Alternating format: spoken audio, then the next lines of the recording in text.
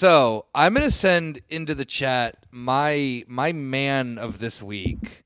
So that then, because Kieran already reacted to it and pointed out something that I did not notice. So maybe Kieran's best brain is on it. So here you go, Yulia. You can then see. I put it into the group chat. And this is someone that we will never probably ever talk about again, and I'll explain why he came up this week. No, we have to enshrine him into the canon. I hope so. Okay, you know what? Fine. All right, what is this? So that is Stefan Winkelmann. That is.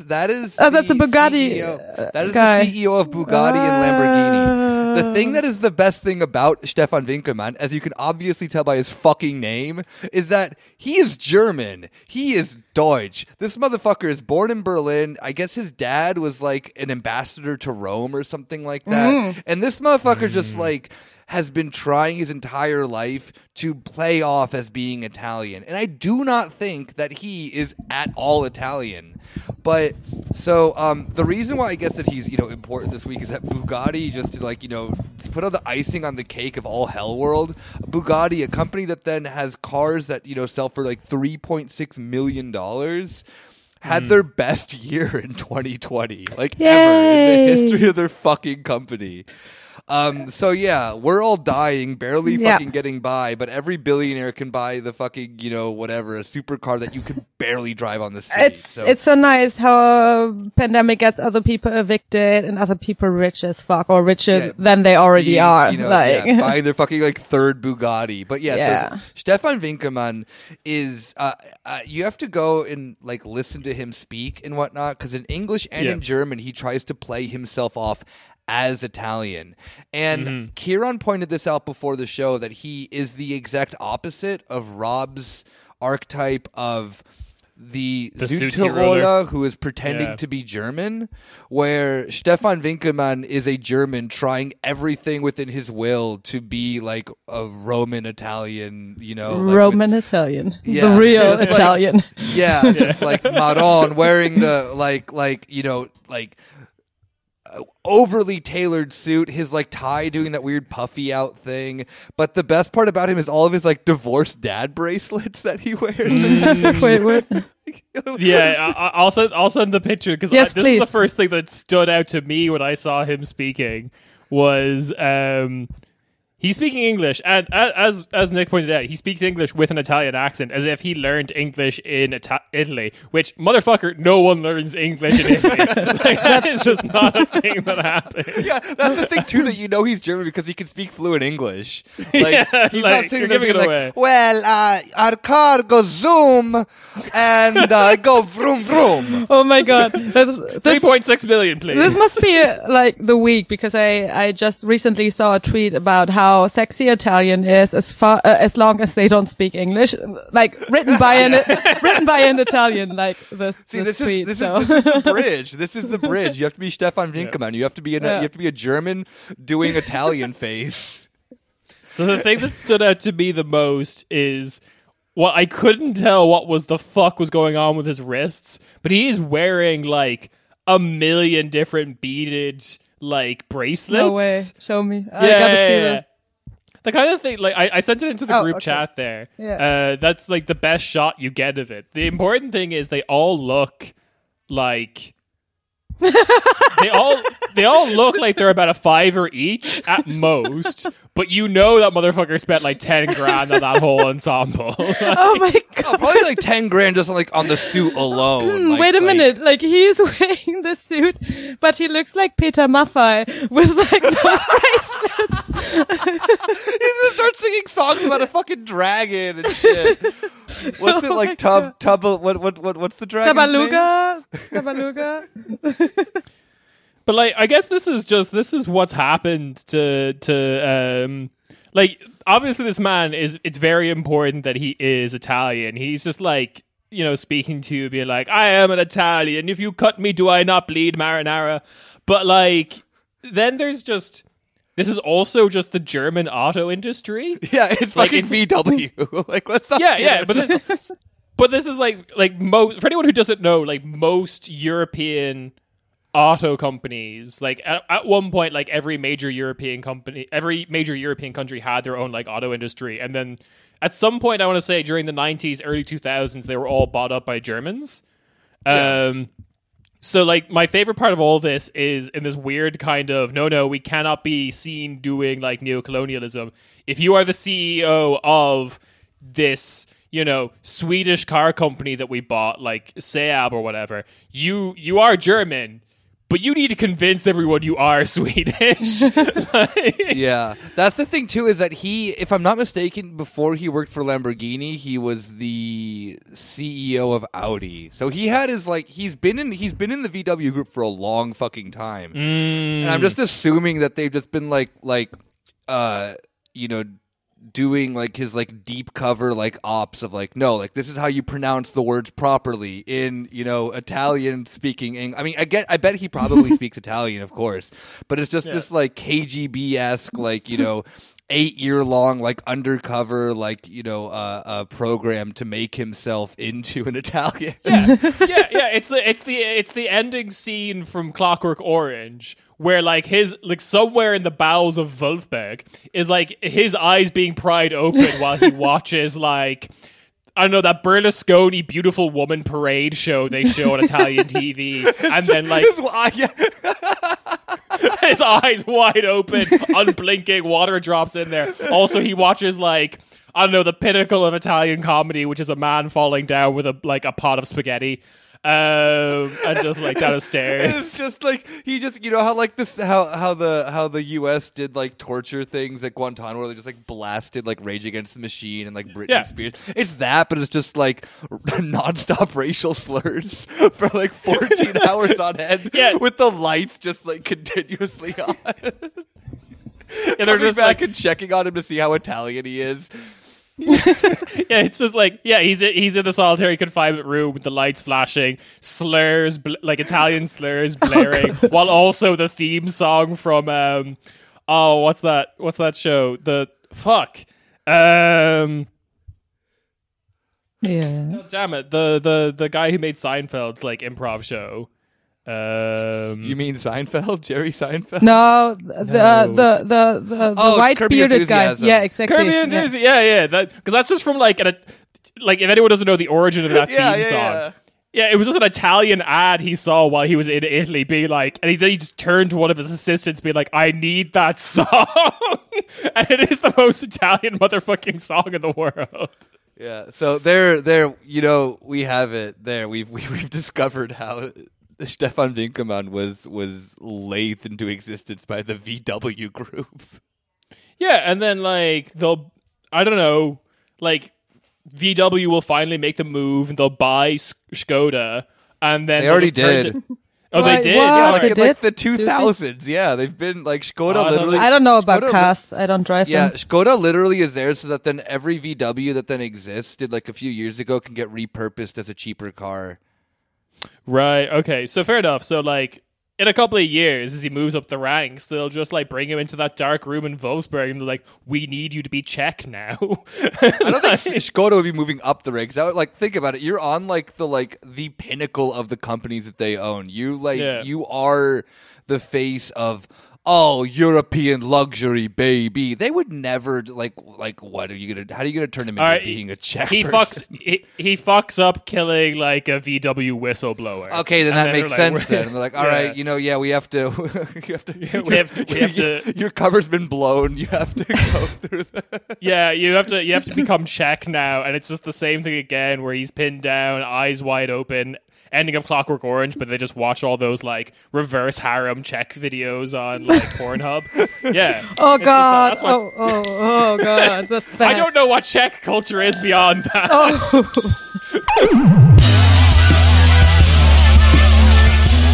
Hey. Welcome to your weekly Corner Spatey. I have myself, Nick, joined with Kieran. And Julia.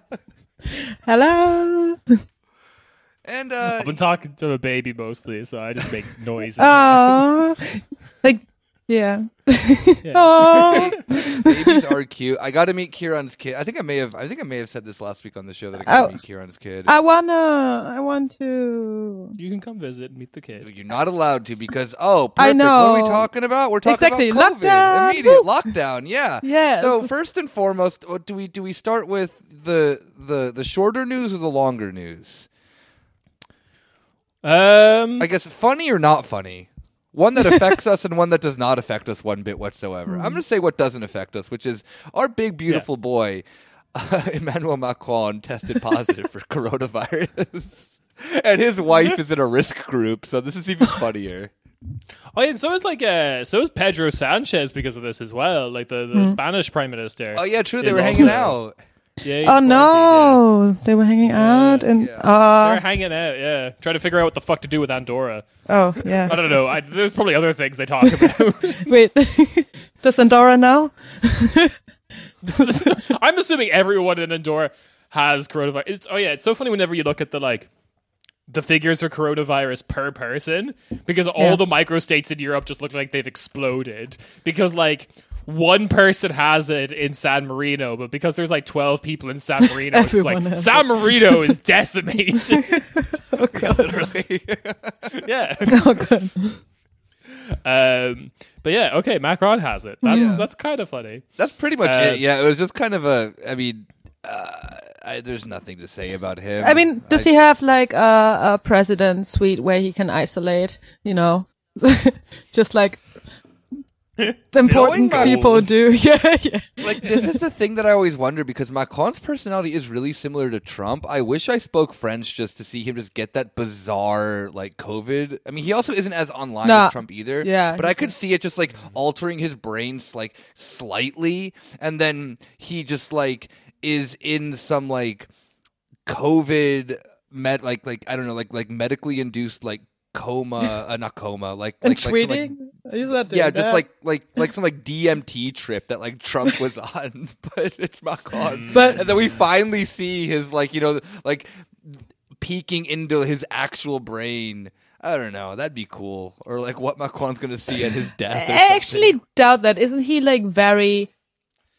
I mean, technocratic in general. So, like, he doesn't seem no, like it would be someone really who would. unexciting. He doesn't seem like someone who would tweet high if you ever got high. I don't know. I don't know, because like the other thing is, like, every time we've gotten a quote out of Emmanuel Macron, they've always kind of been a little bit insane. Yeah, true. Yeah, that his brain's Like like, the whole- so complex. I want him to have the COVID DMT drug so that we can get inside his brain and see how complex it is. Yeah, because he's like, his thoughts are too complex for journalists. That was one of his fun quotes. Yeah. Him thinking, It's just the thing of just he has one tweet. It's like the inner machinations of my mind are an enigma. To be honest- and it's the glass of To milk be- tipping over. To be honest, to me, he just seems like a guy that is very arrogant and self-centered. So he would, of course, think that. yeah. Yeah. So he would, of He course, would think that. that he knows better than everyone else. So I Oh, guess the that gla- is just it. So I don't know if yeah, well, that's just my. Yeah. Yeah, no, that's- it is the glass tip. It's the glass of milk tipping over in Patrick's brain, but he thinks it's super fucking complex. Yeah. That's it. I really like the Yeah, I don't know where to go from this, because I do like the idea of like loopy Macron, like just you ever see those videos of people like on ridiculous painkillers, like saying all of their thoughts out loud, and it would just be like him really horny for older women. And So that would- Algeria Which is for some not reason? a problem, in my opinion. which is not a problem. No, of course not. It's just I don't want to hear about it necessarily. Yeah, it's like, dude, like, cool that you're into that, but you've been going on for 3 hours. Like, I don't think the fact that you like older women is a policy position, Macron. I need a policy position. And he was like, universal basic milk. So I'm like, oh, Macron, But stop. it probably would just be him, like, or someone that you would imagine getting like super high and drunk at a fraternity party or something like that. Yeah. oh god, yeah, Oh, but that disgusting. actually, But that always leads to like some Abgründe shit that's of actually human okay. So nature. this is what I think. Yeah, he'd have like thoughts that you probably like everyone thought was impressive when you were like in your first year of college. Yeah. Like he would be the one who would corner you in a party, being like, "Do you realize that buddy cop films are just rom-coms except they're both guys?" And you're like, "Shut up, man! No one cares." But I also imagine him being like a really like over the top wife guy. I actually think that if he got really high, he would tell you about how great his wife is in such a way that it would become like. It's not even endearing. It's not. Yeah, it's not. Yeah. No, it's just like showing his insecurities about his relationship. Aw. You're like, oh, this relationship's not going well, Macron. That's my thought. That's Macron. You know, I'm not gonna wish him anything. Nothing's gonna happen. He's a powerful man in Europe. He's fine. Yeah. This is the thing. This is the transition that we've got under from the beginning of the year to the end of the year, which is like, oh, someone we don't like got COVID. Yeah, comrade COVID. Death cult. And now we're just like, no one meaningful is going to die. Yeah, no. But speaking of then, transitioning over to the other European country that is, also very important to Europe, aka the only other country in Europe, which is Germany, where we all are. Hardest lockdown that we've had, apparently. I don't know. Like, the weather's nice, and Germans say I would rather die than miss the sun. Yeah, I will literally sacrifice myself to the sun god through coronavirus than obey this. To everyone who's not listening from Europe, the sun goes down these days at 3:30. Just saying.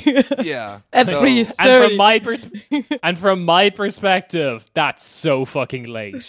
You guys are insane. Like, so many daylight hours in Germany. It's wild. Wait, when is the sun going down in Ireland? Like, because it's always gloomy. Yeah, does it even come up? Yeah, no, you would like at a work, like at the office or whatever, you would just miss it. Oh yeah, but that's same. Yeah, if you get up, yeah. But yeah, if you got up early enough it's just like a little bit earlier. But then after that, I lived in Scotland, which is even further north, and I'm just like, oh, geez. Like this is the last time I mentioned this to Yulia, and like really freaked her out when I said, yeah, me living in Berlin is the furthest south I've ever lived, and you were like, what? No, this is the southern place. Shut the fuck up, Kira. Seriously. This is like, I consider this north of Europe. Like, yeah, like really, yeah, like I am from North Rhine-Westphalia, so I'm always like, oh yeah, it does get colder in Berlin in winter. I'm always to my parents and shit like that, and to my family. Yes, it does get colder here. Like we're basically Russia. More scarves. Yeah, we're basically in Russia. Yes. Yeah, no, it's just, and then I come along being like, hello, Southerners. What's up? Howdy, y'all. Kieran going out in a t-shirt as soon as it hits 15 degrees. I mean, come on. Yeah. Kieran's not Russian, all right? Like, calm no, the fuck that's down. I know, but that's Scottish energy as well. They as soon as it hit like 13 degrees, Exactly. it was taps off weather, which is the nice way of saying tops off. And yeah, it was just you get sunburnt in 13 degrees weather. It was great. I know. You guys are so far north. No, but seriously, you do. It's interesting. The sun is different. Like in Latvia, when I lived there, which is further north, and also in St. Petersburg, like 15 degrees felt like 22 here. And also, like, you get fucking sunburn. I'm wearing a fucking coat at the Baltic Sea in Latvia, but I'm also getting a fucking sunburn on my face at the same time. Huh? Yeah. Yeah. Hey, take that, Arizona. It's called culture, baby. All right, this is that thing I hear about of Europe, like wearing tanning in a winter coat. Yeah, standing in a winter coat just on the most miserable beach that you've ever been in your entire life because somehow the wind is brutally cold, but the sun's like really close to you. Excuse And me, you it's still have to beautiful. look at it, and you still have to look at that naked Latvian man. Yeah, True. because for some reason he has no feeling in his body, like at all. Just They years do. of Soviet engineering have just killed all of the nerve endings in his body. I mean, He's like fucking Deadpool, but he's like 300 kilograms. imagine your summer is all 15 degrees and rain and Yeah. That sounds like hell. I mean, like, this is coming from someone where summer is like 50 or like 100 and whatever 20 degrees Fahrenheit. Also sounds like hell. Yeah. But anyway, yeah. So, like, I guess like to like discuss like to the you know, the individual like mandates that have been passed in Germany, which are hilarious to me because they're so specific that they cannot be enforced. One of them being my personal favorite, that you are not allowed to drink alcohol outside, but you can still meet in groups and then not drink alcohol, which then that makes no sense because if I go outside and have like a Spezi, that's fine, like a cola. Yeah. But what if I just like put a brown paper bag over my drink? Or I've seen my first brown paper bag today. Seriously, we're bringing that into Germany. It was beautiful. Yeah, here we go. This is how it started. Yeah. Or just like put it in a fucking coffee cup and you're fine. I mean, that's what Germans do. Like that's what Glühwein is basically. I mean, you can hide it as like disguise it as tea or something.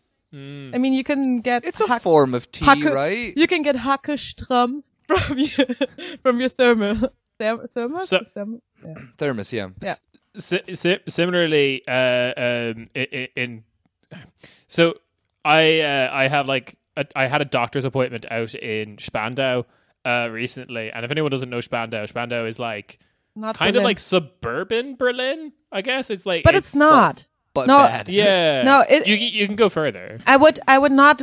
Well, because when you say suburban, people would think of suburban America in the sense of like nice houses and shit like that. So I would. Yeah. I wouldn't. Well, I would compare it more to the outskirts of actually like Eastern European cities in the sense of. Or like, you know, okay, Spandau is different from Marzahn, etc., because it is kind of like, it has its own, I mean, Marzahn has a Rathaus. I don't know. Yeah, they all have a Rathaus. Anyway, but Spandau, yeah, is definitely like more suburban than all the others, but but there are a lot of like, not in the sense of like rich suburban people. So, no, exactly. It's I think the better term in English would probably like commuter town, because it is like, I get the impression that a lot of people there are people who like work maybe in more central Berlin, but it is like a town in its own right. Yeah, and there are actually a lot of people who have been born in Spandau and actually almost never leave it. As far as I know, yeah. I know that life. Yeah. But I love visiting Spandau because it is just like an insane place to me. Because it's just like, it's kind of Berlin, but it's different in a lot of specific ways. But one of the fun things I got to do while waiting for my appointment was to check out like the Spandau cinema, the Kino. And like, what the fuck is the Kino doing in lockdown? Well, I'll tell you what they're doing. They still have all the movie posters up for all the like cursed movies that came out in 2020 that no one watched. But also you can buy cinema style popcorn and drinks from them to go. Sounds actually kind of cool. That does sound cool. I love but obviously, yeah. But no, the Germans do that weird sweet popcorn because they don't understand that popcorn's supposed to be salty. Yes. Excuse you, we're not the only ones. No, the UK does this as well. Southeast Europe also does it on the street. Disgusting. Actually, there's so much popcorn. fucking sickos.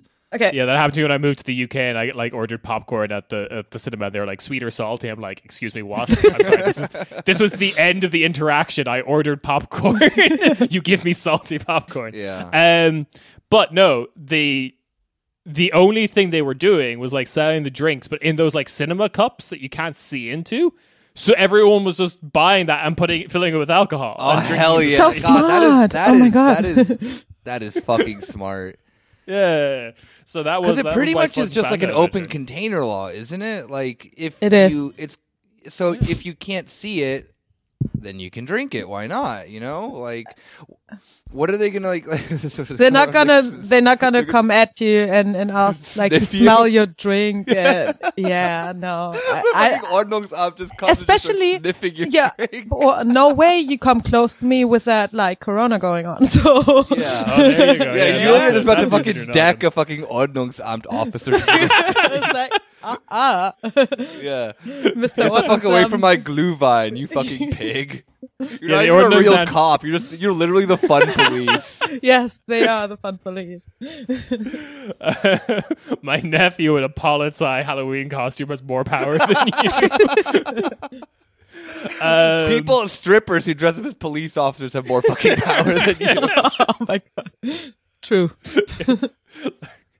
Yeah, because like, yeah, with Ordnungszab people, they're not allowed legally touch you. But with strippers, you're not allowed to legally touch them. Yeah, They're in a exactly. far more powerful position. Yeah. So there's the alcohol one, which obviously, if we've been outside for 2 seconds, you see Actually- that no one is following.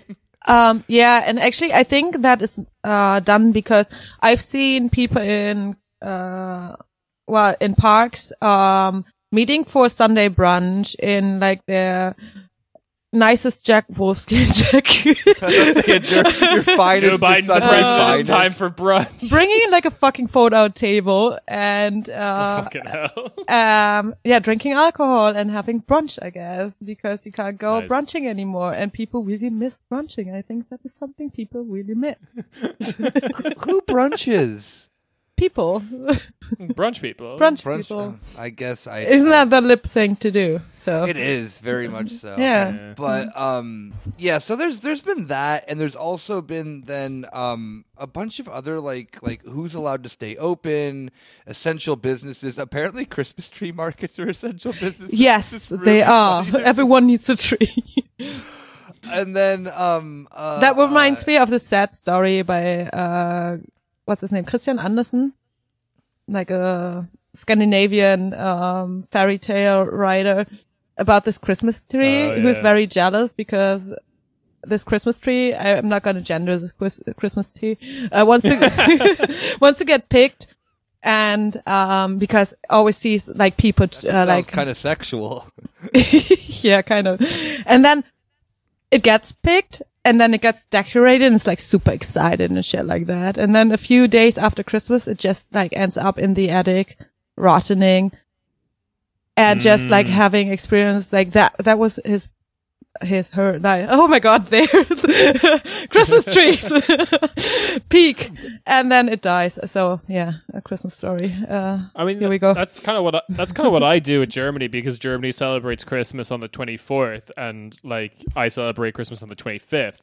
So Weirdo. I just go out to my street on the 25th and pick up all the trees Exactly. and just like throw it out. Exactly. Like, yeah, free Christmas tree. Germans just throw them out immediately. They do. It- Immediately. I Yeah. What know. about that? What about the Umwelt guys? Come on. Actually, Like, there is this rule that you have to like not. You don't have to, but you keep it up until like here those three guys, those the Epiphany. Yeah. No, that's just those, that's no called- those kings like that come Yes, to the Three the. Epiphany. Games. Oh, Yes, that's what you call it. That's Okay. what the holiday's called. It's And I think we always it's do in that because- January. I think we always do that because my father is Catholic, so. But I Yeah, think no, in Protestants Catholics, you just throw it you out. yeah. Catholics keep the tree up until the Epiphany. Yeah, that's the yeah. thing. Yeah, January 6th, I think Yeah. is the date. that's Yeah, why we yeah. did it. No, that's not in Berlin, not in this hedonistic town. Trees are immediately out on the 25th. I'm just more impressed that anyone's fucking bothered on the 25th to like lug a tree down like a couple of flights of stairs, because like no building on my street has a fucking elevator. Like, No, I that's why you guarantee throw you. it out of the window like the Swedish people do. oh, sick. Yeah, That's cool. I don't know if they're actually doing it. I just know it from an IKEA advertisement. So IKEA. That is He Swedish never culture. lies about the Swedish way of life. Exactly. But I don't know if you guys also saw this too. This is like a specific regulation for the city of Berlin that maybe is one of the funniest that I've seen. Is that Berliners are not allowed to go to Poland, and specifically to get fireworks. Finally. Well, Germans should not be allowed to go to Yeah, no Poland. German should be allowed to step foot in Poland. But I mean, to think about, like, this is the only time ever in German history that then Germans have been told, "Don't go to Poland." Just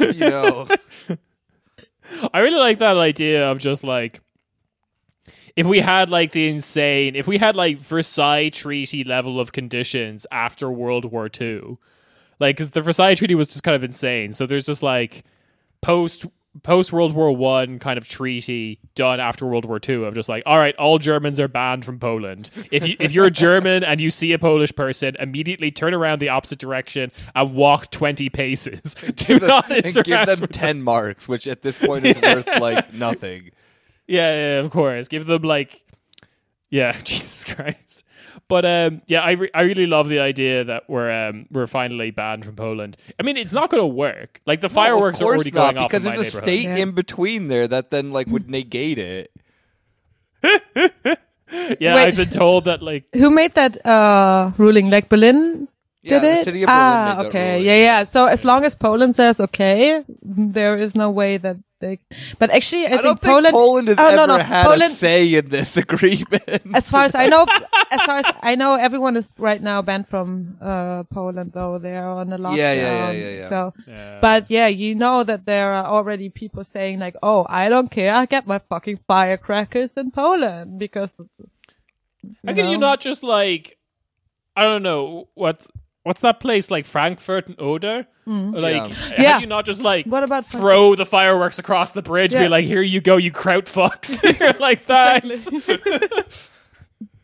I mean, it could be the Poles' revenge for a lot of stuff. Like, Rightfully They so. just start throwing projectile missiles that they claim are fireworks. It's a covert invasion. The Poles are back. I mean, they have quite strong fireworks, I gotta say. Yes, they do. Yes. so were there any other like details Which is still- of the? Yep.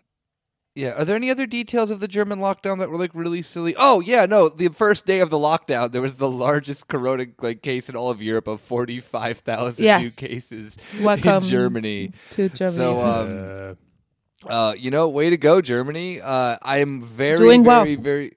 Yeah, I'm very curious how then like this is obviously going to get like used by, particularly like parties like the AfD and like the anti-masking movement and stuff like that. Be like, see, we locked down, like not even for one day. They're like, see, it didn't do anything. Just like their stupid logic of like obviously then it would take longer than just like a day.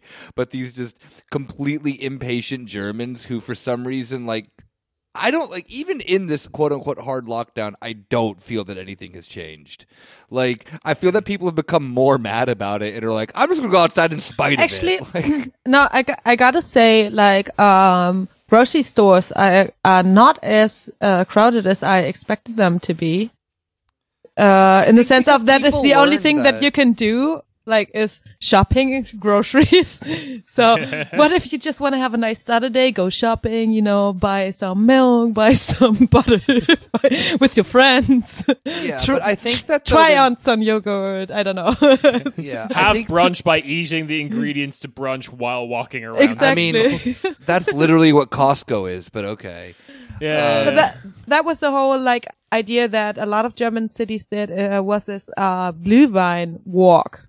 So you basically get Yeah. mulled wine and you walk around. Spandau was doing that. See, like a lot of places I fucking like I didn't even know, but I saw a lot of people doing that. Or not, I didn't see them. I read it on, not on Reddit, on social media and.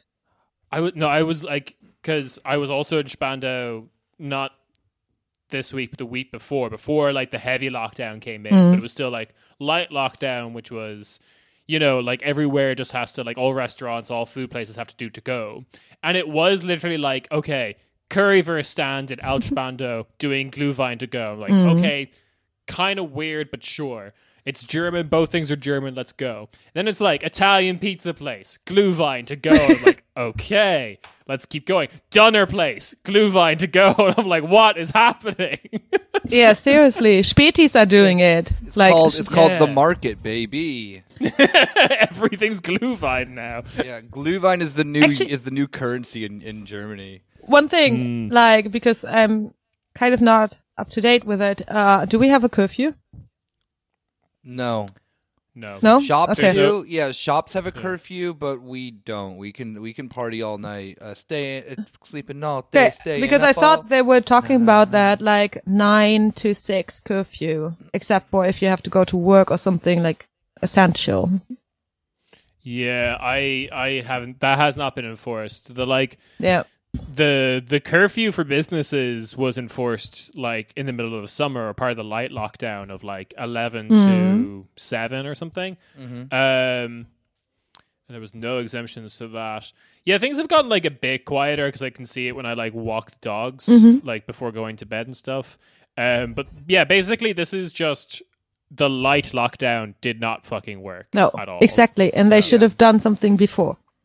Yeah. And like the big difference, the big change, as far as I can tell, or like the most substantial one, is like education facilities. Yeah, schools are closed. That is same at universities. There was also an option to already like. It's interesting because universities, it's the same fucking shit. Sorry, but saying this, that the people that work in. Why am I sorry? Anyway, that people that work in administration are the ones that still had to go to work. And people that are like professors or something can stay home. So you see like how this is going. The university is basically running because of the people that work in administration, IT, etc., etc. You know, all the like you. Yeah, like me. And the people that are doing research, except for laboratories or something like that, are allowed to stay home.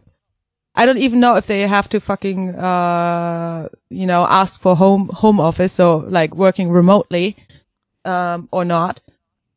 But I know that it especially like affects the administrative staff that we had to had to stay in university until the 16th, and we could ask for a home office, but we have to file something for it. But all like teaching, of course, is not done at university.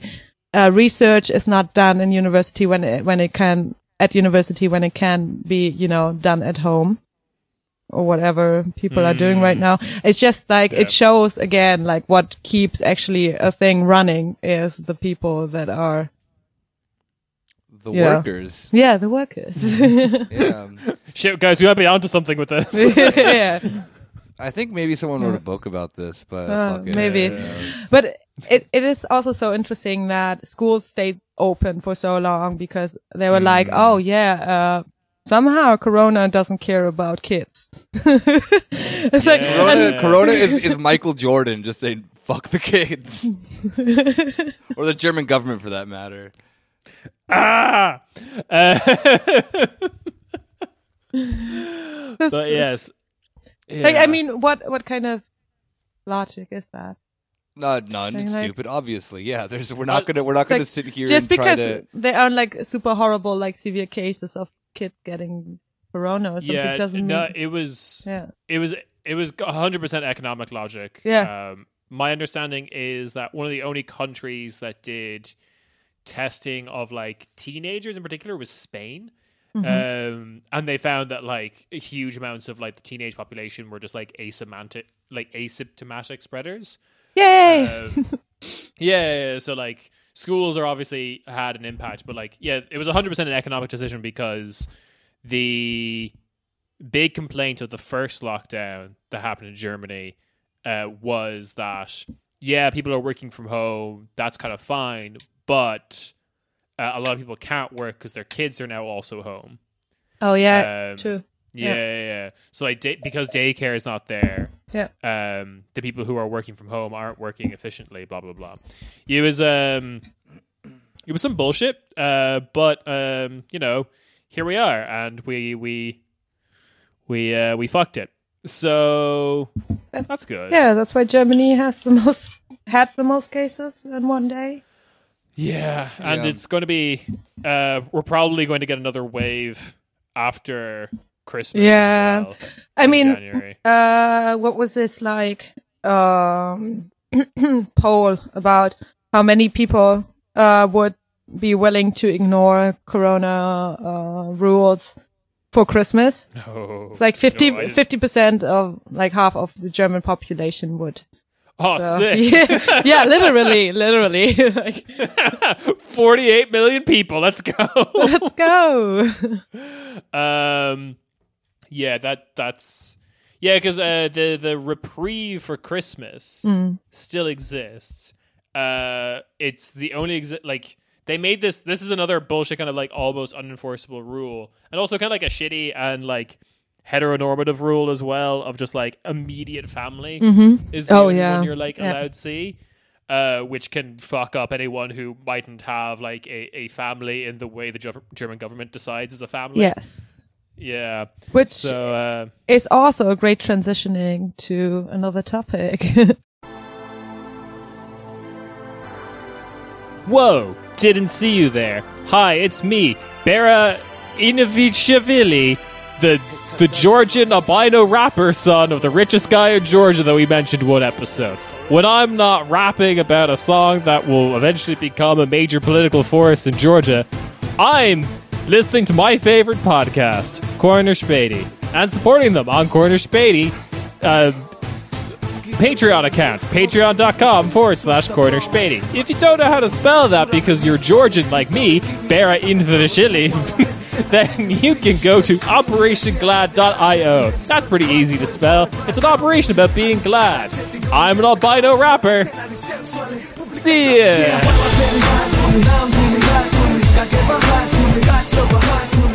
So now we're moving eastward. Not that I'd say that the other news was funny, because it hasn't really been funny. This is just bad and depressing and sad. We're either talking about Hungary or Poland. So, pick one. It's Hungary this week.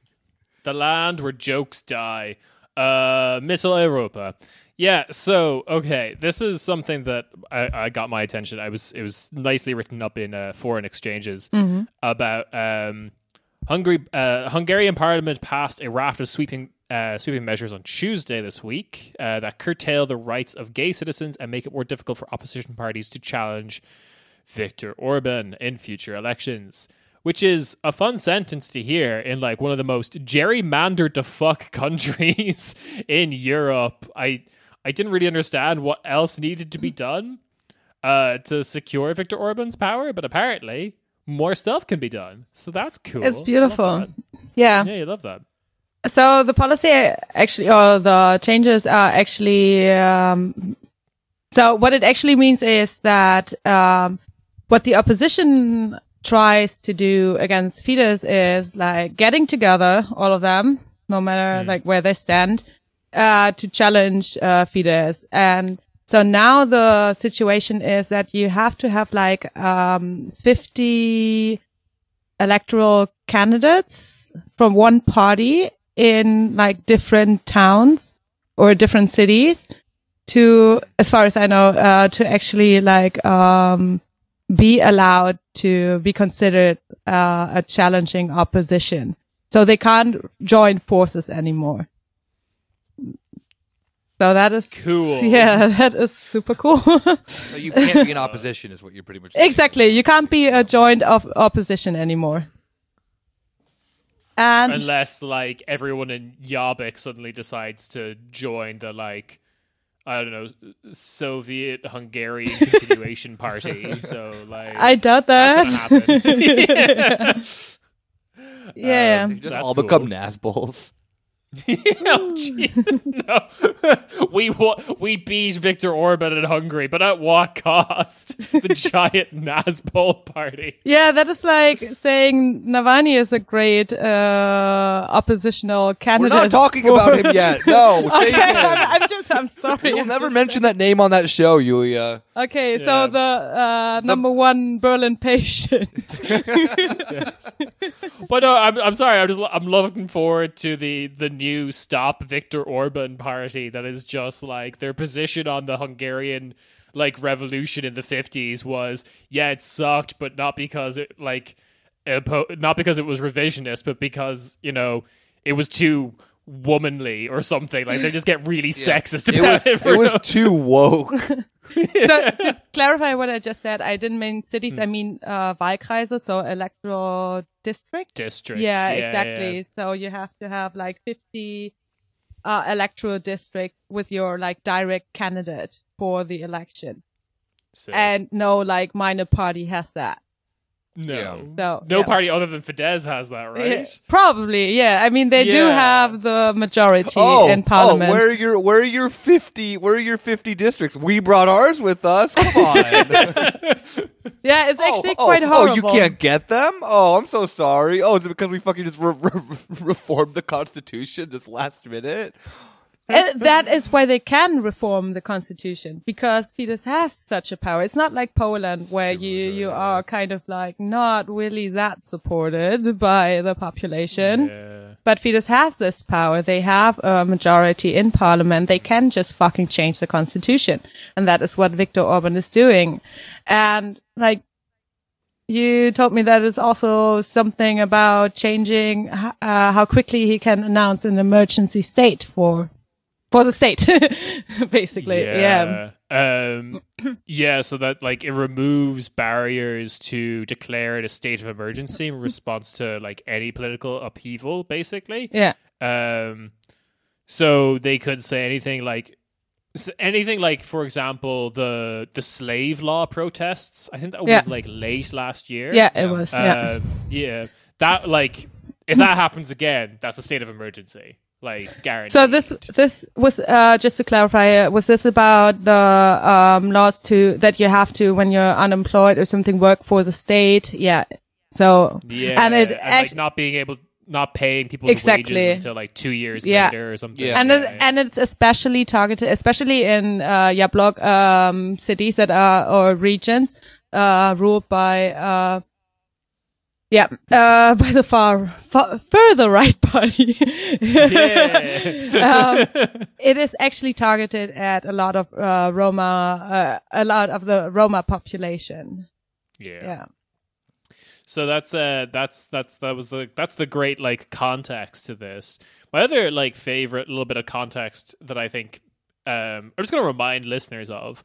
But at the beginning of the pandemics hitting Europe, like I think this was back in March, didn't Viktor Orban do like the sweeping powers law saying it was all temporary and everyone lost their shit? But then he like revoked most of them, being like, oh, you guys didn't trust me. I wasn't going to seize a bunch of power. Oh, you guys don't even trust. You guys are fake friends. I'm Viktor Orban. No, he was just saving it. He's like, yeah, 2020 is crazy, y'all. Like, you know, one last hurrah for my fucking authoritarian drive. This is about trust, okay? Like a relationship can only work with trust. Yeah, Brussels. Just close your eyes, fall backwards. I'll catch you. It's me, it's best friend Viktor Orban. It was just a lot of like, 2020 is crazy. What? Like Macron has COVID? That's wild. Anyway, don't pay attention to all this shit I just passed. It's just hope you feel better, dude. Just close your eyes and fall backwards. I'll catch you. And this is not all. Like this is not even all that was added to the Constitution. There's so much shit.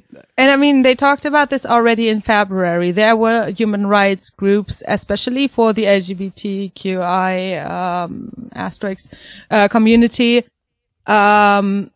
saying talking to media outside of Hungary, saying, okay, this is going to be a problem. It was in November. They said, okay, this is going to this is going to happen. They are planning to add this to the Constitution. Yeah. Yeah. And what did everyone do? Nothing.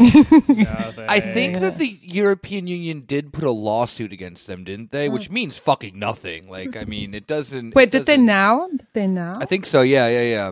I think sure? that they're like, if I'm not mistaken. I mean, I don't know if it's for that. Hungary has a bunch of lawsuits against them from the European courts, but does that ever do it doesn't. anything? Again, it just means like a slap on the wrist. The only time that something has ever happened with a European lawsuit was when it's like the Ireland thing with fucking Apple. Like that, which I think was the National Court of Ireland declared it, not even the European High Court, if I'm not mistaken. Yeah. And the thing is, so if you, maybe Kieran can correct me because he knows more about the EU. If you violate the contract, whatever the contract is, the EU contract, don't invade the Rhineland. Swear to God, guys. It's just like you can vibe, have a capitalist market economy, and don't invade the Rhineland. Everything else is pretty much up for grabs. So you can still get money from the EU. So violating, like, is it still the Lisbon contract? So there's been like a slight update Yeah. to this. So there was the new budget was passed in the European Union, the new 7-year budget. And Shit, they should make it a 5-year plan. No, 7. It's a much better. It's a much rounder number. Stop it. The 7-year budget, I believe. No, it might be a 1-year budget. Anyway, the new budget, which had like all the stimulus plans for coronavirus. The thing that they added into that was this like rule of law thing, which now basically says that if you don't follow the rule of law, which is this kind of like vague, the vague be chill, drink pints vibe of the European Union, don't invade the Rhineland, is that's the rule of law is the kind of like vague thing there, but like it could also be twisted into like please don't like have a popular resistance or anything. Like there's a lot of ways that can be twisted, but that is the basis in which a lot of like what Poland and Hungary were doing. Yeah. Like that was like the critique on a European structural level. So now what they've done is they've tied that to budget. So basically Hungary and Poland, if they continue to violate rule of law, could possibly stop the flow of Brussels money. Okay, that's new. Because that is new. Hungary was very smart about still getting the money. And getting their way. It literally and getting their way. Exactly. It is the Burger King fucking have it your way slogan. And they took it very far. They did. It's like, as we talked about this before, it's like getting the money for like family funding and stuff like that, and using it for LGBT billboards in the country. Putting up all these fucking like whole ultra anti-Semitic like posters of how George Soros is destroying Hungarian values and this and that, aka racism.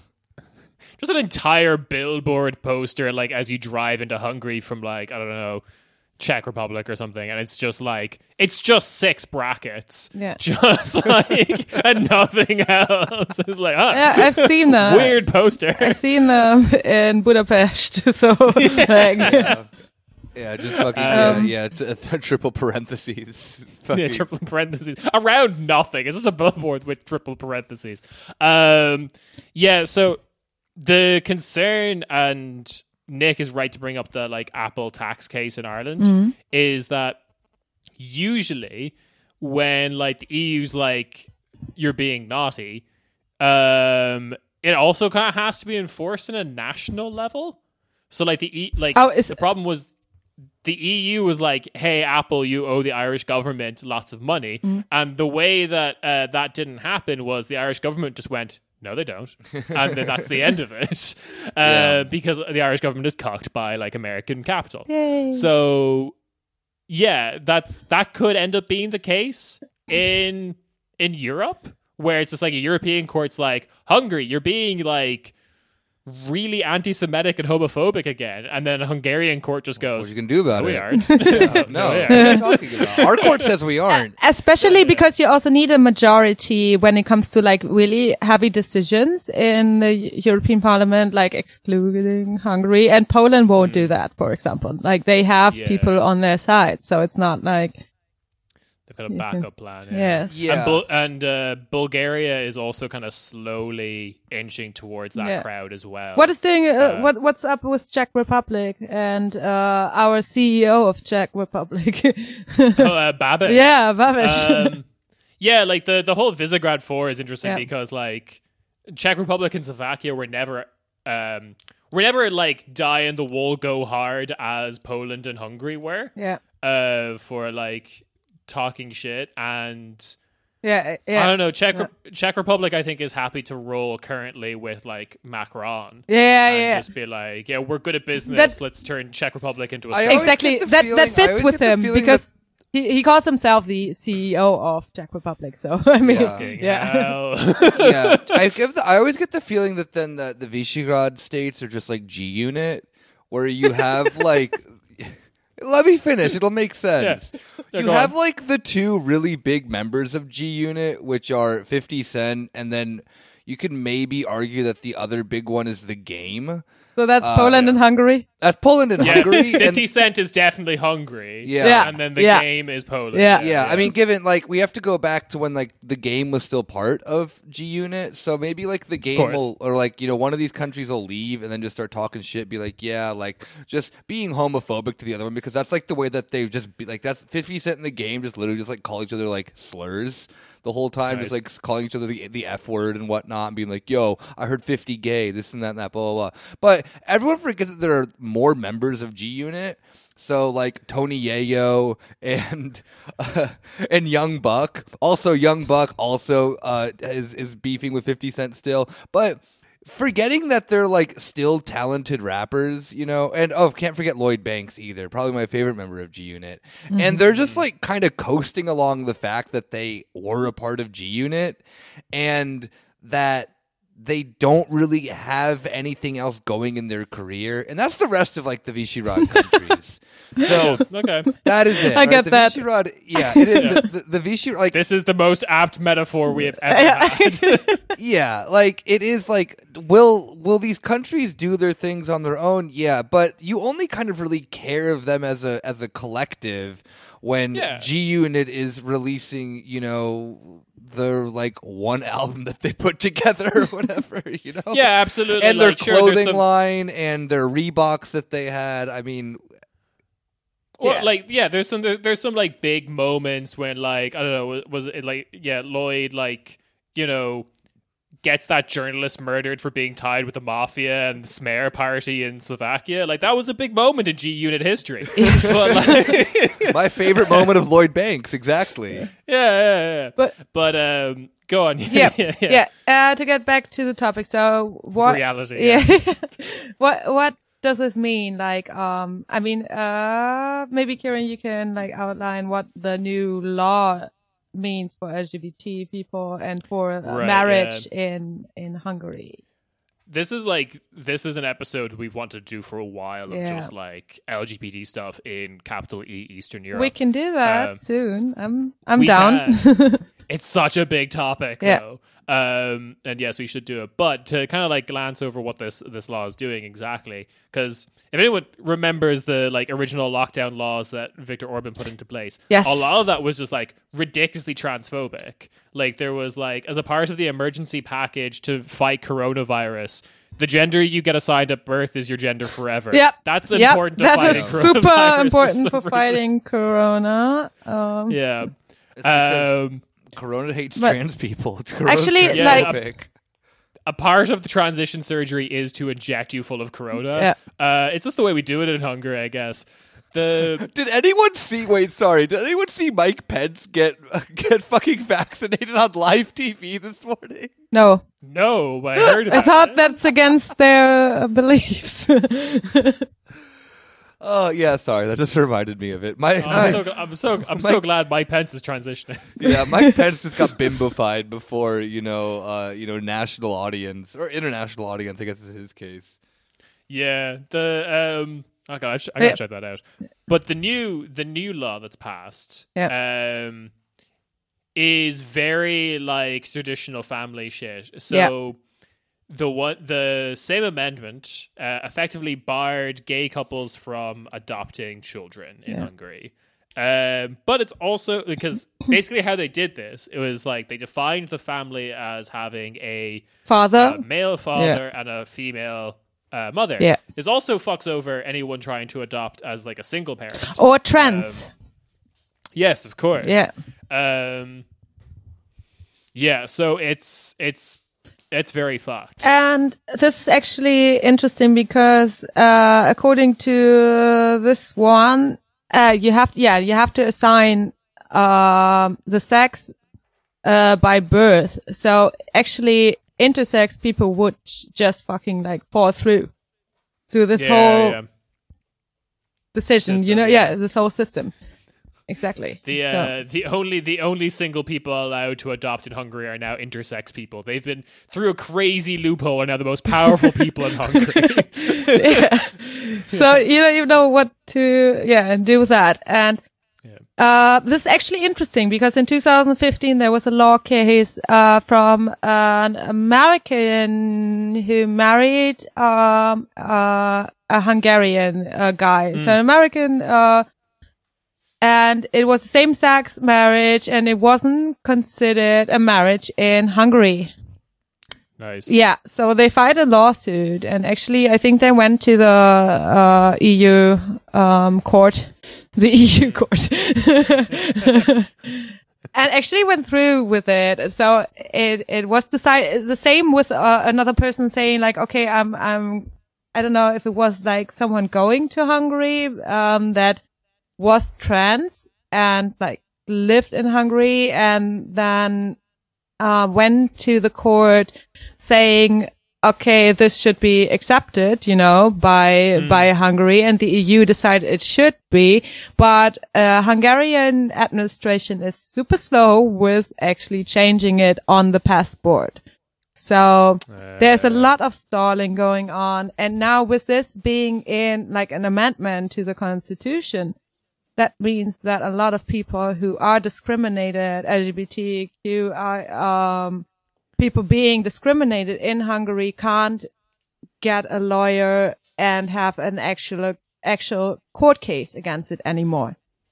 Because as long as it is like, when it is, if it is, not when, if it is an amendment to the constitution, there is no way that you can actually fight this in court. No, of course not. Yes. Yeah, and then like the only way to undo that is to get the like supermajority in Parliament, which you don't have. Yeah, which you don't have, and Hungary. Because you didn't bring your 50 boys with you. Like, yeah, come your on, 50 it's boys, easy, it's simple, yeah. Yeah, your 50 boys, or due to a weird oversight in the Constitution, your one intersex friend, which now counts as 50 electoral districts. No, but like seriously, like Hungary has been for a very long time gerrymandered in favor of Viktor Orban's Fidesz party. So yeah, which is interesting because when you ask people, I saw some posts, and when like you had, I don't know when it was, like you had, I gotta lie about the year, but you had only like 18% of the population in favor of same-sex marriage in 2008 or something, and it actually went into the direction of it being more accepted in the population until Fidesz came around and changed it all around. And they do a fucking great job at it, I gotta say, because Viktor Orban fucking hired a philosopher to write a new narrative, a myth of the nation.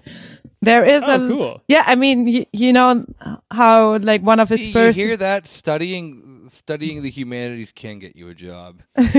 Yes, you can rewrite Viktor Orban scribe. Yeah, that would be that would have been the cherry on top of like what the fuck is happening with Jordan Peterson in Europe, if that was what it turns out, because like, you know, he goes to Russia, has the experimental like treatment to get rid of his like addiction, then he ends up in Serbia, gets coronavirus.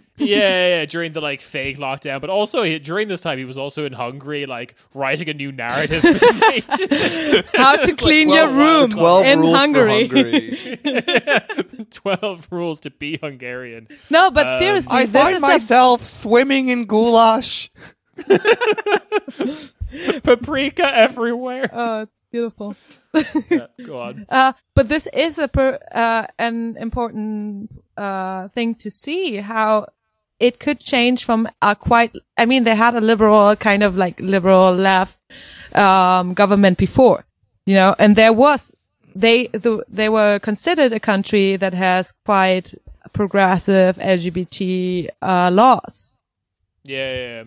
In comparison to other Eastern European countries that was still like something like Latvia, for example, where the one time where Latvians and Russians and Latvian Russians go together protesting is when it comes to being homophobic. Nice. Yeah, it's beautiful. Unity accomplished at last. Yeah. Hey, look, another Nazgul party. No, but yeah, seriously. I remember that like Hungary had this European image in the same way I think Czech Republic has now, as like I think people still kind of view like the coolest social member of G Unit. yeah. But I think people had this view of like social progression in Europe starting from the west and slowly spreading east. Yeah. So they're just like, yeah, okay, of course, like Czech Republic and Hungary, they're the ones that are like copping on first. Or whatever. Hungary was a fucking poster child of neoliberalism, of implementing everything in the 90s, like getting super progressive, being, doing, actually they did, like, there's a special path they went down in comparison to other countries by selling all of their companies, not selling that, but yeah, kind of, yeah. All the factories to German car producers and stuff like that. So actually not counting that much on their own, infrastructure like Poland did, for example. Well, they had the workers, they had the factories, etc. But Hungary going the way of saying like, okay, what we do, we let a lot of fucking foreign investment in. And that foreign investment being Germany. So Hungary for a long time was a poster child of the 19th transitioning transformation years. Yeah. Yeah. And And Germany, as well as Poland, and we know where that. Germany It all then, went very well. Germany then, of course, like installed their own CEOs to, be Exactly. the most Exactly. Hungarian, the most Exactly. Yes. Hungarian people who exist Yeah. with names like, Dietrich von, Sudetenland or whatever. And he's just there being like, and this is my homemade goulash recipe. I'm one of you. Wearing his finest Hungarian suit, whatever Actually, that. goulash is eaten in Germany a lot, actually. So- But like he comes from a German family that just never touched the stuff until he became the CEO of Hungarian Company Inc. Oh, wait, what is the, like, most famous Chipsfrisch, Chipsfrisch Ungarisch? Yeah, See? yeah. He's See, he's just giving interviews, just like munching on an Munching on- entire bag, and like solving Rubik's cubes, being like, "I'm one of you." This is, like, okay, this is the kind of chips that you can get in the big package, The Yeah, plus yeah. 250 gram package. The big, so Germans fucking love chips frisch, chips fresh, Ungarisch, Yeah. like chips fresh Hungarian. Yeah, Hungarian, I love in the German language just means we have shoved so much fucking paprika into this Yes, you would not exactly, believe. exactly. Oh yeah, it's Ungarisch. There's paprika. Yeah. These packet of crisps is mostly paprika. There's barely any potatoes in this. I never knew what that flavor was, like how that was any different from the like. Well, the it's flavored Ungarisch. Yeah, the god awful flavor of like Ungarisch chips and paprika are the worst flavors, and they both are very similar. Just one's more paprika than the other. Exactly, yeah. So yeah, the short of this is Hungary is fucked. Yes. Large part due to the small snowball that we got rolling in the 90s where we like sold all Hungarian companies and all Hungarian workers to be ground up into a fine powder that would be put on crisps for the German market to consume. And then Yeah. So and you're now telling we me have- you're telling me that the Ungarische chips are not vegan. There. But Germans also love cannibalism too, so this like kind of fits. Then I'm not as worried. course. Wait, what? yeah. Oh yeah. Yeah.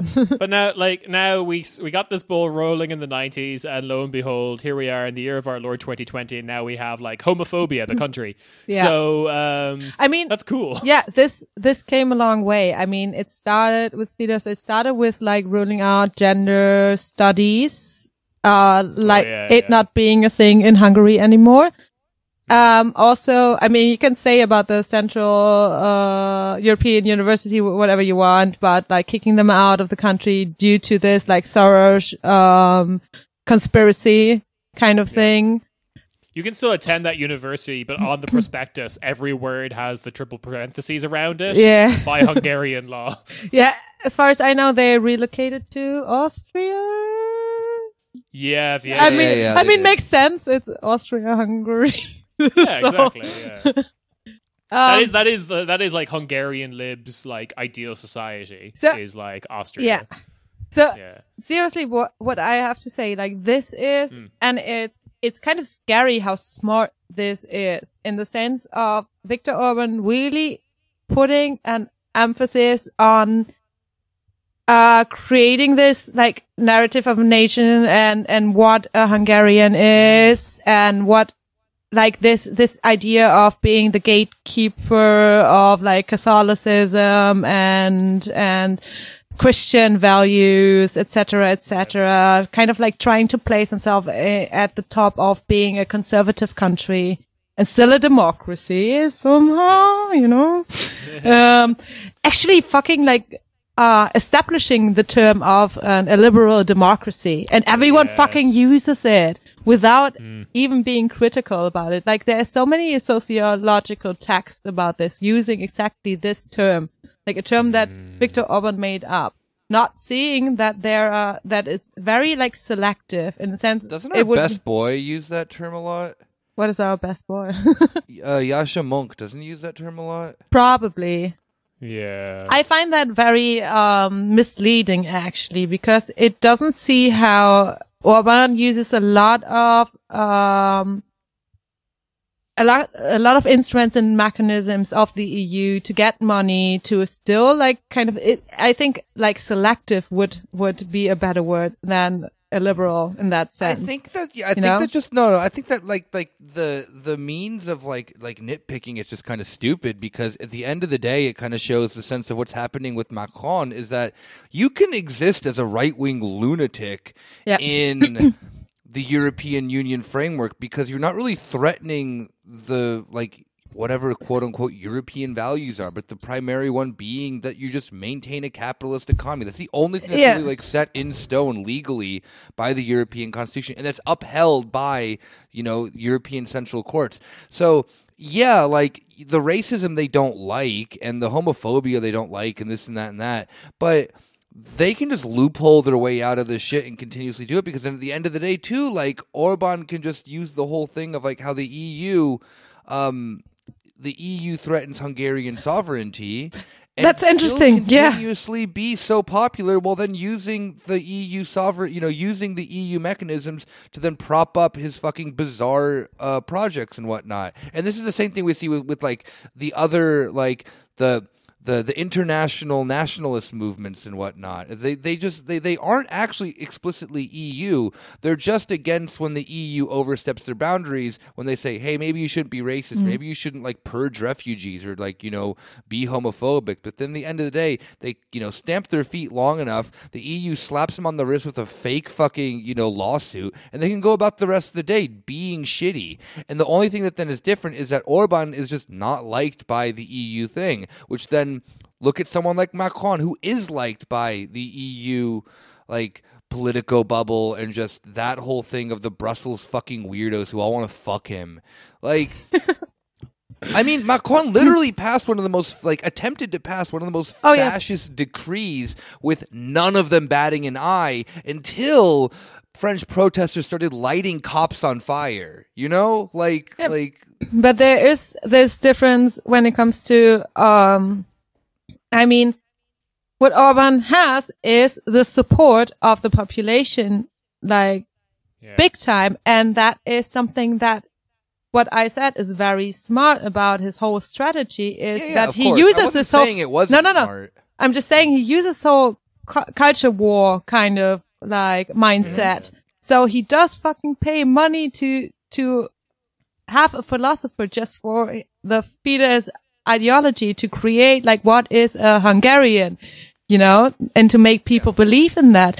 What did he do when Corona started? Like one of his decrees was to be the boss of all theater councils and shit like that, and museums. Like he does understand what it like. It seems like he is a fucking Gramsci scholar when it comes to cultural hegemony. Like, what the fuck? Yeah, but the right does understand that quite well, actually. That's also where their like critique of the liberal like media sphere and the liberal state does come from as well. It's actually quite Gramscian. So I mean, I don't want to fucking talk about theory and whatnot, but yeah, you're absolutely right. The idea that then that this new wave of right wing politics in Europe is like knuckle dragging, you know, like skinhead Nazi losers is what liberals want you to pretend it is. Where the reality of it is, I mean, look at this shit, just like how it's happening within, you know, the U.S. or I mean, even like Germany and stuff like that. Why are there so many fucking people with like you know their PhDs who join the AfD? Like there is an intellectual backbone that the right has that the left, you know, not even the left, but that liberals just completely ignore because they think that then like, well, if you read enough facts, you'll automatically become liberal, and it's like that just isn't true. That's just objectively not true. Look at it in the sense of the Historica Debatte in Germany, that there's an actual debate on like how the Holocaust happened because right-wingers don't want to fucking admit that it was because of right-wing policies in Germany, you know, and racism and all this stuff. Yeah. Oh, no. It was because of the Bolsheviks. Fuck off. Like, just get out of here. And that's taken seriously in Germany still, you know? And that discussion is entirely controlled by the right. And if anyone's ever stepped on a German university would know how conservative a lot of your professors are, particularly in the social sciences, and how, or in the United States, neoconservative and neoliberalism and all that stuff is like the dominating ideology. You know, there isn't like this stuff can exist perfectly fine within it, you know, but then it can also simultaneously pretend that it's like this punk thing against it at the same, like, what's his name? Paul Joseph Watson actually was kind of right in the sense of pointing out that like being conservative is punk because you can be within the system and then somehow then fight against it simultaneously. Like, it sounds stupid, but he is right. Now I have to think of the FDP campaign. yeah. That happened this week. But like that's so like the going to the comparison of like Orban versus Macron is very interesting because in this light you see how kind of intellectually lazy Macron is. Yeah, of course. Orban is not. That's the thing. Yeah. Because like Orban is like trying to build something cultural, something that will last beyond Orban. I asked myself, just real quick, I asked myself if that has a bit to do with like how he was active politically before. You know, that he knows these strategies. Yeah. You know, he comes from he comes quite left background. Yeah, exactly. He was a member of the Communist Party. Exactly, yeah. So I figured that maybe he knows. He thinks about politics in a way more like theoretical and academic sense that I then think pragmatic. Macron does. Macron being like the pragmatic, perfect technocrat kind of situation. Yes, because this is the centrist shit of like. Yeah, there is no ideology within neoliberalism. Remember, I mean, Macron, there is obviously. Yeah, like, I know. That's what they tell themselves. But Macron just thinks he's like a vessel where like. You do the like pragmatic Orban, thing. Yeah, exactly. He's a vessel for liberalism. But the reality of it is that then, I would agree. Someone like Orban is far more well versed on definitely on theory. Like you said it perfectly that Orban takes it as the culture war, and the European version of the culture war is actually quite academic. It isn't this thing of like how it is in the U.S. of being like, well, this is just our culture, this and that. It is very much the sense of like, look at how proud we are as like this, Catholic, well-read intellectual society. And the right in Europe is very, very, very good at tapping into that, with then also tapping into like the Nazi shit. You know, well, Hungary just Orban just really wants to build an entire like intellectual movement around the very simple comment: if it wasn't for us fuckers, you'd all be speaking Ottoman. Exactly. That's what I meant when I said I think I used the word gatekeeping. That doesn't work in that sense, but. Yeah, he was literally gatekeeping. Yeah, but literally, like the gate to Europe keeping. That's the narrative they set. But that's also a very similar narrative to, is it Lithuania or Latvia that has the like defenders against the Mongol hordes kind of narrative of their nation. It's the one that's on their crest is like the Crusader. I think that's Lithuania. Yeah, it could be. Oh, that would be Lithuania, Poland kind of kingdom shit going on, right? The empire there that went down to Ukraine and Belarus. That's being and- written yeah. into that's written into like the modern Lithuanian national narrative. That makes sense is- because Latvia was never that big. They never had No, such exactly. a power because Still they never isn't. We're keeping it that way. because they never married a Polish prince. Exactly. That's why. That's how you rise up in the ranks. Yeah. But it is I guess like people like Macron kind of give their ideology or like they view themselves as self-evidently right, like Yeah. self-evidently correct, whereas I think probably from his time in the left, but also the American right understands this as well, that they need to put in the work to justify their position. Like, this is why American right makes things like PragerU. Yeah, And this exactly. is why Viktor Orban's hiring like a philosopher from Craigslist or whatever to like write a national narrative for Hungary. I just like, where do you get a philosopher? I don't understand. From university, probably. Yeah, fair enough. But like, I just like, there's like a wanted ads or like monster.com. It's just so fucking. Like, give me a Hi, I'm a philosopher for right wing national narratives. So if you want a really cool story, like My interests Probably include like the Knights something- Templars, the Roman Holocaust denial. the Roman Empire with the wolf shit, stuff like that. yeah. Ottoman Empire, but make it backwards. But do it Christian, like with the wolf shit Yeah. as well. So I just like the idea of like, hey, I can work for like €8 an hour, justifying that actually the Roman Empire was Hungarian. Don't worry, I will oh my get God, there. I believe that. Yeah. Yeah. But yeah, Hungary's pretty fucked, and Yeah. there's a lot to talk about there. And Yulia is very smart about this, about Eastern Europe. So we will come back to this topic. All right, so so we're moving. Last but certainly not least, moving further east. This is in no way important news. It's just funny because it happens once a year, and I feel that we should just like, for the sake of the holiday, cover it. No, we're not that time. talking about Christmas. It's that time The of most the year. magical time. It's Vladimir Putin's end of the year press conference that lasts like 6 hours long. If you do, you gotta do it right. And he does. He does it right? so. I don't know if anyone watched it. I was watching it live for a bit, which is like really hard depending on which stream you get, because like some of the streams are horribly overdubbed. But he was doing this thing where he was like projected on a screen to everyone. Journalists sitting Yeah, so like that- in social distancing kind of. Yeah, they were manner. Yeah. social distance, but they were Yeah. all like across Russia, obviously. So they're like people in like Novosibirsk and people in Vladivostok, people in Moscow, people in St. Petersburg, people everywhere. Like they would pan to them, they'd ask him questions, and his just face is just projected onto a massive screen. Like beautiful. he's a fucking galactic overlord, and then people just like come up to the microphone and be like, "Spasiba, Vladimir Vladimirovich," and then just like go on and like just ask him like some of the questions, just being like, "This has been a hard year. What do you think that has been? What have been some of the highlights?" And just like Putin.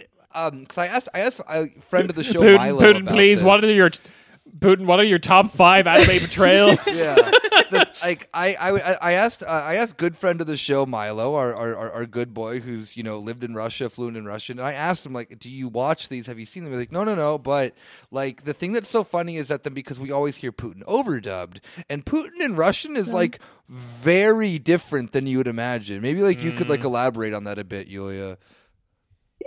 Well, he's funny. He's kind of like, he's funny. He's kind of like telling you things. I don't know. I always have, it's weird to say, right? I always have the feeling like he's very comfortable in his position. Yes, exactly. He's like really chill, and he's just he's these like super chill. very silly answers. Like He makes like- jokes, but yeah, stuff like that. Yeah, Yeah, because like I can give the perception of what like it sounds like when you only hear overdubbed Putin, because when you only hear overdubbed Putin, it does sound like menacing and curt and like to the point and like tough guy mobster. Because the only time we ever get his quotes overdubbed is like when he says something kind of threatening, and that's all we ever hear from him. And it's always done by this very frank, like English speaking guy being like, yes, and this is why we will turn Ukraine into like a wasteland. So what I asked myself, actually, there's this clip by Putin, and that was earlier it was actually just a few months ago, when Putin comes into a room and they're all sitting very like far away from each other. Maybe it's because of social distancing. I don't know. They're not wearing masks. So I don't know from when this It can also clip just be is. ceremony. Yeah.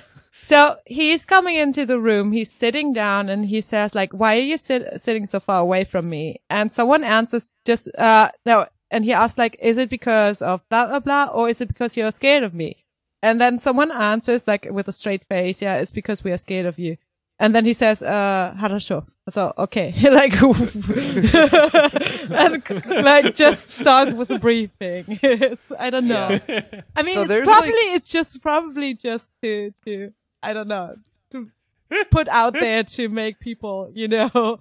Yeah. Yeah. So but I whatever. sent Yulia. It's good. I sent Yulia today the original. So like the original RT stream of him in Russian talking about, and the video is just that then Rupley says Russia compared to West, we are warm and fluffy. Warm and That fluffy. being a direct quote, and I like you read through the translation, you're like this doesn't make any sense, but then like. He actually said that. He said that in comparison to the relationship between the like the NATO members, Yeah. Russia is compared to being warm and fluffy to like the like kind of brutal and mean infrastructure of NATO. Yeah. And literally using these words of warm and fluffy, which I would never imagine like coming out of Putin's mouth, and had to like just kind of And navigate. he had to say, Yeah, exactly. So, like, yeah, the one part is the same for like white. So it's like, what's the word again? Billy. And fluffy is actually fluffy. nice. So, Yes. so I don't think that he said like, so you can translate it as warm and fluffy. And then he continues with saying like, okay, we at least like got rid of that one certain Soviet dictator. I guess he's talking about Stalin. I personally, I got rid of him. He was not warm and fluffy, so we had to get But rid of him. as a country, and then said like we never like. No, he didn't say that, but in the sense of like, okay, and we were nice, and NATO's infrastructure is kind of like a mini, and NATO is a mini, so we actually I mean, are yeah, warm like, and fluffy in comparison to NATO. one of the underrated moments of the year of 2020, because so much shit happened, and this was like very bureaucratic and kind of like stupid, but like two NATO members, Turkey and France, almost went to war with each other. Greece and I Turkey know. almost went to war with each other. They were doing Yeah. like maneuvers against each other and shit. Yes, this is a weird year in general. But yeah, sorry. One more thing of a direct Putin quote that is my absolute favorite thing of maybe the news this week is that here it is. So I have it. This is the direct quote. The Berlin clinic patient is supported by the U.S. security services in this case. And if it is correct, then it is a matter of curiosity, and our security services should keep an eye on him. But this doesn't mean that we have to poison him. Who needs to poison him? If someone wanted, they would have finished the job. Yes. Never referring to Alexei Navalny at all by name. Only like completely dehumanizing him to the point of just the Berlin clinic patient, which is such a big baller fucking big dick move that I mean I get it. Putin fucking sucks and whatnot, but he's also Yeah. like Especially, yeah, sorry. But hang on, can I just say that like me and Nick's new mathcore band is going to be called Berlin Clinic Patient. I think that's a good That's name. really cool. That's the title of this episode, So- I think. So it's interesting because like how he finished this like New Year's speech, whatever that is like by saying that I think, well, my Russian isn't that good. So call me out if I'm wrong. But like, we are never wrong on this show. It Okay. never says on our Yeah, Patreon. so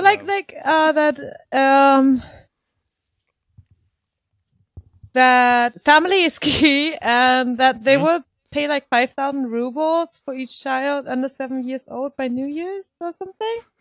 Oh, That's a shit. stimulus, right? That's a pretty good. Like, okay, I don't know what 5,000 rubles is, or what. Not it that buys much, you. actually. Not that much. Okay. Like I think it it's would like $500 sound like- or something like that. Oh, I don't know anymore. but yeah, probably. That currency's kind of all over the place at the moment. Yeah. When you, I mean, I was more thinking like, what does it buy you in most of Russia? Like, what's it like? Oh, because- cigarettes. Sorry. Oh, sick! Yes, kids for cigarettes. I love this program. Actually, that's what I bought mostly when I was in Yeah. Russia. Yeah, that Yeah. classic. Yeah, the classic, like the Soviet answer to the Marshall Plan was just children Babes for cigarette smokes. I just Putin's New Year's plan of babes for smokes. Let's go. I just find it so fucking interesting that he did the same thing that he did years. Like that is kind of like his strategy of addressing Navalny by not addressing him. You know? So like as Navalny King, grew fucking king as shit. Navalny grew an important figure in Russian like counter media kind of like YouTube whatever situations, he did his videos or on his own website, I don't know, about corruption. Actually use Putin kind of turned it around by also using corruption against certain oligarchs that they were just in the wrong, you know, they were Yeah. just Oligarch at the wrong place at the wrong time. yeah, in the beginning there was like kind of like a contract between oligarchs and like an unspoken contract between Putin and oligarchs by Fellas, But- don't you hate when you're just like siphoning money from the Russian state somewhere else, just like on the wrong day, and you get caught by Vladimir no, Putin? it kind of like said, as long as you don't challenge me politically, you can have as much Yeah. money as you want and whatever Like, position that you want. You might wake up one morning. You might find yourself thinking, "This is not my beautiful bot wife. This isn't my tiny fiefdom in Siberia." And the days go by water flow. But as soon like okay, that contract actually broke like 3 years ago or something when he arrested someone for fraud and corruption. That was actually kind of Putin loyal, never involved in politics or anything like that. So he arrested this person. I forgot his name, but it was like an agrar ministry kind of company, whatever, you know. Okay. And I don't know what they wanted. Maybe they wanted the company. But this person was arrested due to corruption. Maybe it was real corruption. Nobody knows. But it's actually interesting how Putin is like playing this card that Navalny uses against the Kremlin in the sense of, okay, there's a lot of corruption going on, you know. What Putin tries to do here is kind of like a state involvement, like nationalizing a lot of like main industries. Maybe rightfully so, nationalizing industries. I love that, but for what purpose is always a question. Yeah. And so that, what he did, I don't know why I talked about that, but, what he did with Navalny is like ignoring him, even though he was talking about the same issue that Putin was talking about, but Putin was using it in a political sense about like corruption, you know, kind of like, putting other people in position. And Navalny was doing it in the sense of, okay, everyone hates corruption in Russia because this is how we go. And this is kind of like a super liberal take. Always like, you know, Transparency International and stuff Yes. like that. Kind of like reinforcing. And I'm sorry, Totally like not a sketch organization. I don't like that NGO, yes, by reinforcing these kind of liberal normatives on countries saying, okay, this is corruption and shit, like whatever. You know, you saw what happened in Brazil and shit. So I don't know that much about Brazil, but, we have, Bolsonaro now. So. Yeah, but like Navalny would also be the kind of guy who, because there was a great moment in Irish political history where Fianna Fáil, one of the parties that's been in charge for a long time, was like criticized as being like the party of brown envelopes. What that meant is like bribes, basically, from business leaders. Like and that was under one of Nick's favorite Irish political leaders' names, Charlie Haughey. He just keep calling. Yeah, he's the guy who Charlie neoliberalized Ireland. Charlie Hee-Haw, yeah. Charlie Haughey, who like he was Fianna Fáil, the brown envelopes, and then after him we got Bertie Ahern, and he just kind of legalized the bribery. Like, he just changed it from like, oh, we go to this part and we all get like brown envelopes. He just changed it from that to lobbying. Yeah, Yeah, lobbying exactly. is Yeah. exactly that. What is lobbying if not bribes? Like, what And the that's fuck? exactly Yeah. what Navalny would probably do to Exactly. Russia. He would just Exactly. formalize the process. Exactly. And I agree Yeah. with that. So, like, I'm just saying it's super interesting that he still calls him, like, so in some of the translation by this New Year's speech, even though there aren't really, like, they're just highlights, and this one is a highlight of calling him the number one patient in Berlin or something. The Berlin, the Berlin patient. Oh, that's so cool. That's such That a cool sounds band like name. Public Enemy or something. I don't know. But not because, and he does that all the fucking time. He doesn't want to recognize his outreach or anything like that. It's so smart though. It's so Yeah. fucking smart. Yeah. But Yeah. yeah, I guess on that note, you know, the family is strong, and we will be giving you 5,000 rubles Yeah. for all We of our will listeners. reimburse you. We'll reimburse you for the cost of a pack of cigarettes if you have a child. Yeah, so I guess that's pretty much it for this week. Europe is chugging along, even though there's not much like going on. There's still like just it still can't cease to be ridiculous. We And love it, folks. I think this is actually our last show before Christmas as Oh well. shit! Yeah, true. Yeah, so We're all staying in Berlin except for Rob, who's in the great country. yeah. Rob is in Rob's in Turkey. Yeah, Rob is in Izmir, Yeah. trying to firmly establish that it was never Greek. So yeah, that's what Rob's up to, and we're all stuck in Berlin, and we can't really see each other due to the lockdown. But I'll deliver you guys some cookies. Oh. We'll make some cookies and we'll bring them to you. I was gonna do the same, but okay, whatever, bro. We'll all exchange cookies. Okay, you get Christmas cards from me because you all have cookies already. So Yeah. Yulia doesn't want us to get fat, so yeah, she wants us. That's She's like, true. we still have to stay hot.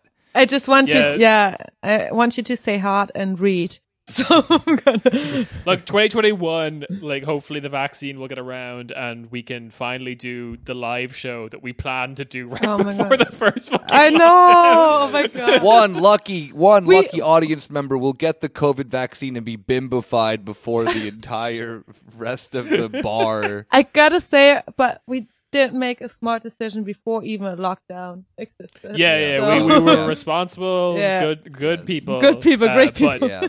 Well, but and on now- that Out of note, this. on that note Yeah. of applauding ourselves for Yeah. our good COVID policy. Come on, better than Germany's. I mean, yeah, we will see That you and our guys- new Babies for Cigarettes program, we've got it down. Yeah. Yeah. And so we'll see you guys all then next week. Take care. Take care. Bye-bye. Bye. Ciao.